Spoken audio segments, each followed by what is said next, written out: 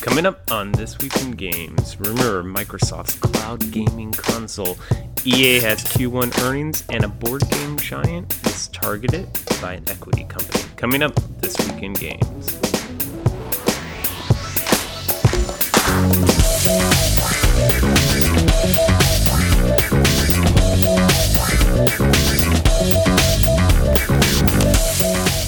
Welcome to This Week in Games. I'm Eric McConnell, here to break down all the gaming goodness for the week, and we have quite the variety of stories to cover this week, so let's dive in. And first off, The Row reporting Microsoft is planning a streaming-only console for 2020. So, the story goes Microsoft will launch next generation of Xbox in 2020, but there'll be two consoles instead of one. One being the traditional kind of iterative, better processor, better graphics card, better RAM, blah, blah, blah. And the other will be a cheaper streaming-only console. The development name of both of these consoles is Scarlett, and I'll say this is big because finally one of the big three, being like Sony, Microsoft, and Nintendo, is ready to embrace the future and that streaming consoles. Just think, I think Roku Premiere or whatever costs about $100. What if the next Xbox costs $100? And what if you don't ever need to upgrade it really because it's just streamed? I mean, unless you get a 4K TV, 8K TV, maybe then you need to upgrade it, but it doesn't need better hardware. And frankly, the games just have better graphics year over year because the games will have better graphics, and your streaming device doesn't matter what it is. So this is big, and I can't wait. And I hope it's true, and I hope it's not a BS rumor. Obviously, Sony has been 1 foot in, 1 foot out of this for a while. They have their own product up right now, testing the market. Nintendo's nowhere to be seen in cloud gaming. I'm still surprised Nintendo can get multiplayer matchmaking working without some 18-bit hexadecimal friend code that you have to enter in. So yeah, we'll see what happens, but good on Microsoft. And not to be outdone, Square Enix partners with Blacknut for a little cloud gaming experiment. So Blacknut is a smaller cloud gaming platform that streams to Amazon Fire TV, Android TV, PC, Mac, and Linux. Square Enix is testing the waters with their mobile offerings, so things like Lara Croft Go, Hitman Go, Deus Ex Go, and Hitman Sniper. So these games will be on Blacknut for streaming. However, none of the major games like Final Fantasy 15 will be available. So it's less of a dramatic announcement than the one for Xbox, but still really interesting to see Square Enix also dipping their toes in this, seeing how it goes. I mean, obviously right now these platforms probably aren't very profitable, so there's no reason to put your juggernaut $60 games on there that also have microtransactions. But, you know, I think eventually it's just going to come to this. And then, you know, probably retail stores like GameStop will have to convert to sell toys or something else because, you know, brick and mortar video game sales will probably go down the toilet in the next 10 years. And next up, former Quantic Dream employee wins court case against developers. So, if you remember, I reported earlier this year, Quantic Dream, it's a French game developer, French publications, 3 of them ran stories on the horrible working conditions on Quantic Dreams, and they described the work environment as promoting homophobia, racism, sexism, and Nazism. The CEO went on to say he would sue 2 of the 3 publications reporting on it. I don't remember what happened to that, but one employee left over the environment has won a lawsuit against the company, and it kind of has an interesting twist. So basically, under French law, if you terminate your own contract with a company, you can actually sue the company on grounds of unfair dismissal and effectively win your salary for the rest of the year. That's how I understand it. So to do this, you have to sue saying you quit or are forced to quit based on a stance of the company or something the company did. And it kind of makes sense in this kind of space if the CEO was promoting all these terrible things about a work environment, you felt you couldn't work there anymore and you didn't want to tolerate that, you quit and then sue them, kind of makes sense. So one employee has won their case against Quantic Dreams. There's a few other employees currently suing them, I think 2 or 3 more, so we'll see how those go. And to the CEO of Quantic Dream, you suck. All right, next up, Dota 2 players in Netherlands can now see what is in loot boxes before they purchase them. That's so weird. So, in a hilarious compromise to Dutch and Belgian gaming regulations, Valve now shows Dutch players Dota 2 contents of loot boxes before they purchase them.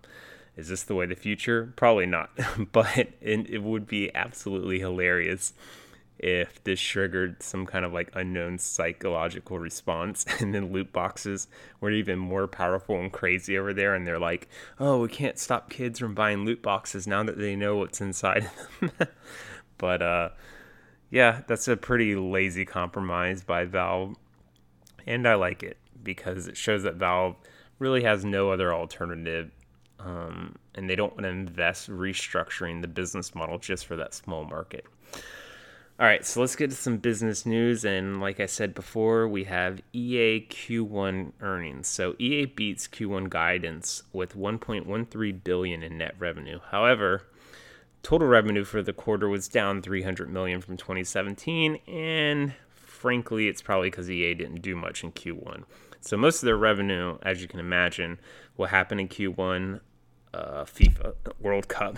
What does EA own? They own the FIFA video game. So most of the revenue is driven by that event tie-in, and really haven't done much in a while. And it's just kind of like the state of big-time publishers, where if you aren't investing in these small indie projects to continually release week over week, then you just kind of have to wait for your 3 to 4 giant games a year. And if you don't have one of those a quarter, then it's kind of a wash. All right. This is an interesting story, and I'm curious to see. So in America, we had kind of the same thing with Facebook buying Oculus. I guess it would be the closest parallel to this. But LineCorp, the Japanese company LineCorp, acquires controlling stake in Nextfloor. So LineCorp is a Japanese subsidiary of basically the Korean Google. And LineCorp is known for a lot of their call and messaging products, specifically Line. And Line is one of the biggest, if not the biggest, messaging platform in Japan, and it's one of the biggest in all of Asia. Obviously a direct competitor to WeChat. Nextfloor is a Korean mobile developer known for a hit game called Dragonflight. So why would LineCorp buy them? LineCorp has stated that the acquisition was the move into game publishing and development, with plans to target mobile, makes sense, and Nintendo Switch. So that's an interesting one. So I guess maybe diversify? I don't really know. It would be like if Instagram just started buying game developers. I don't know. Even though Instagram's obviously owned by Facebook now, it's hard to find a parallel. It's a very out of left field thing. And, a Japanese company buying a Korean company, but the Japanese company is owned by a Korean parent company. It's just, the whole thing's weird. And they're targeting Switch. I don't know. Maybe they're just bored and they don't know what to do with all their money. Hopefully we don't see this type of development over here. So another interesting story this week, and this goes into board games, but I really wanted to cover it because it's big time board gaming news. Pi Partners bids for the acquisition of board game giant Asmodee in a $1.4 billion deal. So when you ask yourself, like, what? How could a board game company be worth $1.4 billion? Well, it's pretty simple. Asmodee publishes almost all the giants of board gaming right now, including Settlers of Catan and the entire Catan series, as well as Ticket to Ride, and a lot of Day of Wonder games.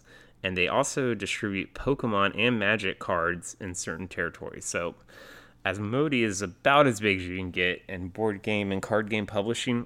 Pi Partners is a French equity firm that shares the same parent company as Asmodee, the parent company being called Eurazeo.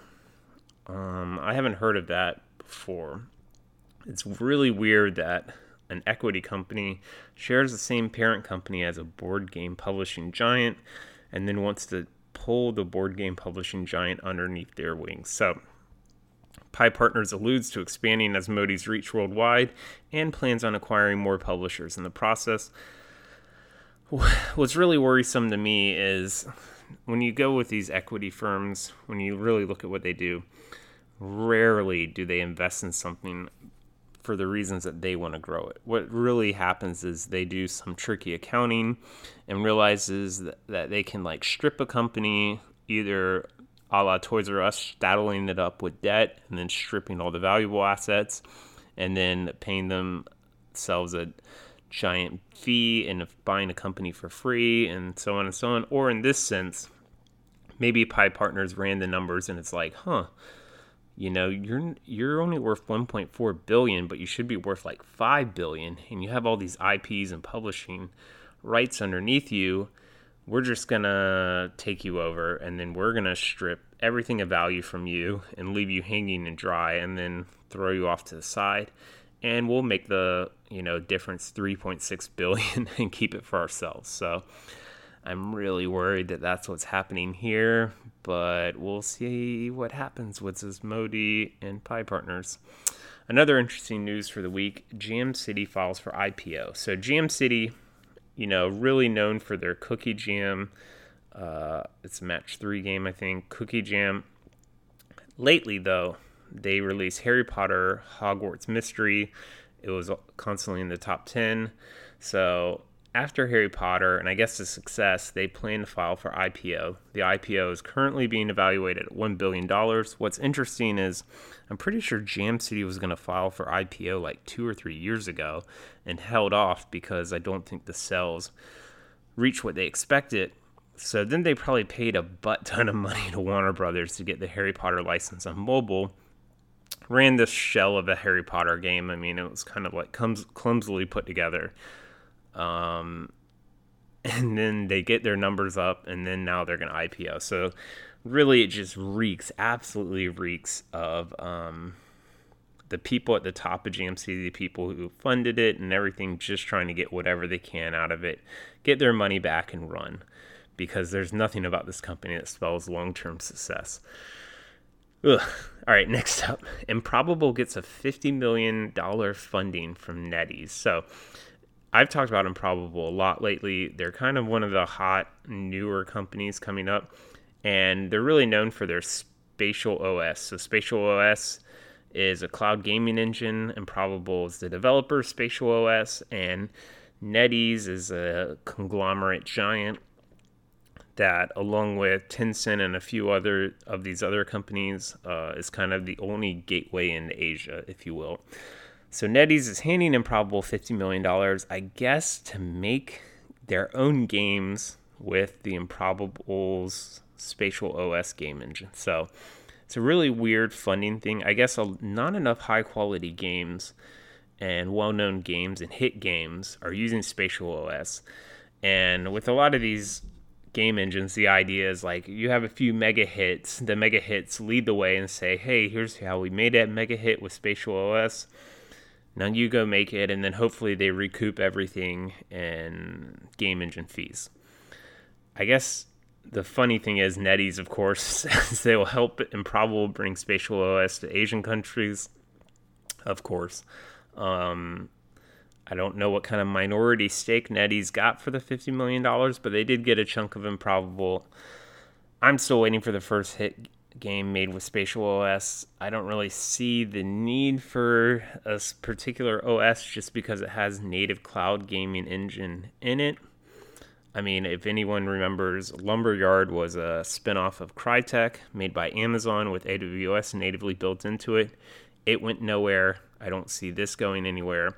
Really, game engines are chosen based on like speed and ease of use, and then like what kind of graphics can you put out, what kind of frame rate can you maintain, and everything else, like platforms, across platforms. So Unity is really good for like making a mobile game that can also run well on Switch and looks pretty good, and then Unreal is more known for like pushing graphics capabilities and still being able to be consistent across platforms. I think Spatial OS still has a long way to go. And yet another interesting news item for the week. TSM's parent company, Swift, raises $37 million in Series A funding. So TSM stands for Team Solomid. I guess they're mainly known for League of Legends, but they do a variety of esports. Team Solomid is planning to use $20 million of the $37 million to build a new LA esports facility. That is absolutely batshit crazy. First of all, why do esports people need a facility? Frankly, all they need is an easy bake oven to make frozen pizza and some comfortable chairs. Like, what the hell is a $20 million esports facility? And to make the story more interesting, the all-star round of investing was led by, and this is coming from Forbes, Ethan Kurzweil of Bessemer Venture Partners, and then includes stars like NBA players Stephen Curry, Andre Iguodala, NFL player Steve Young, Yahoo co-founder Jerry Yang, Austrian telecommunication company Telstra, Twitch chief strategy officer Colin Carrier, and Simon property owner Steen Simon. That's crazy. And it's just crazy that these people are dumping money into something I really don't know if they understand. Maybe the chief strategy officer of Twitch understands it, but come on, like, what esports company is turning around crazy profits? So this whole thing's just crazy. But I love it. I love that esports is coming up. It's able to raise millions of dollars. Good for them. Yeah, I don't know. I don't know what to think. I've yet to see the big payoff, I guess. So, another smaller news that we have left. Knock Knock raises $2 million in seed round of funding. Knock Knock is a new messenger game company, sadly without a product. So the VCs are going in hard on messenger game companies, and I don't see any returns yet. $2 million is a lot too. Yeah, I don't really know. They don't even have a product yet, which frankly these messenger games take like a month to build something of top 10 quality.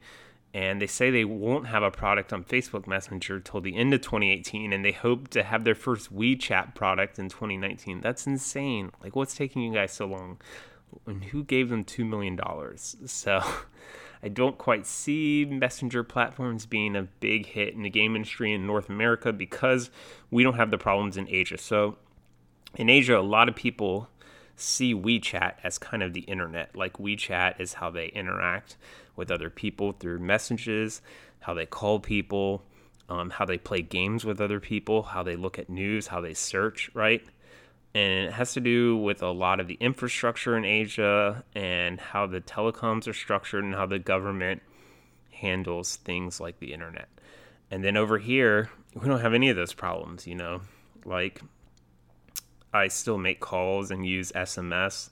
I have multiple devices that I use to browse the internet in multiple different ways. I have game consoles. I have everything else. So I really don't see Facebook Messenger taking off in North America like WeChat does in Asia. So unless Knock Knock has some equity to hand to Tencent or NetEase or SoftBank or someone else, and they get into that WeChat Asia market, you're not going anywhere. I'm sorry. Next up, Vertigo Games launches a publishing company named Vertigo Arcade. So Vertigo Games is pretty known in the VR space because they have the VR quote-unquote experience game called Arizona Sunshine. Vertigo Games also, I think, is like one of the big developers who's really aiming at these VR arcades that are popping up. I think the latest stats were 300 VR and AR arcades over across the globe in 40 different countries. However, no titles or partners announced, and VR parks are pretty niche at the moment, so Vertigo Arcades is likely going nowhere fast. And finally, let's end on some bad news, because that's how I roll. We have UK developer Evolution Studios hit with layoffs. Numbers are unknown at the moment, but, I mean, it's not good because their two flagship products, Drive Club and Onrush, the director of both of those products was one of the employees laid off. So that pretty much says the studio's done. It's done developing games. So, Evolution Studios was originally funded, I want to say, by a major publisher. I forgot who. Either Activision or Sony or someone. And then they were dropped, and then Codemasters picked them up. And then now this happened, and so I think now they're just going to maintain as a support studio to the parent company Codemasters. So they're going to help with other games, but they're going to be a skeleton crew that's probably just there because of some contractual obligation or some kind of tax evasion or something else we're not privy to. Whew, always ending with the bad news. Not good. Anyways, that's This Week in Games. I'm Eric McConnell. Stay tuned next week, and I'll see you guys then. Bye.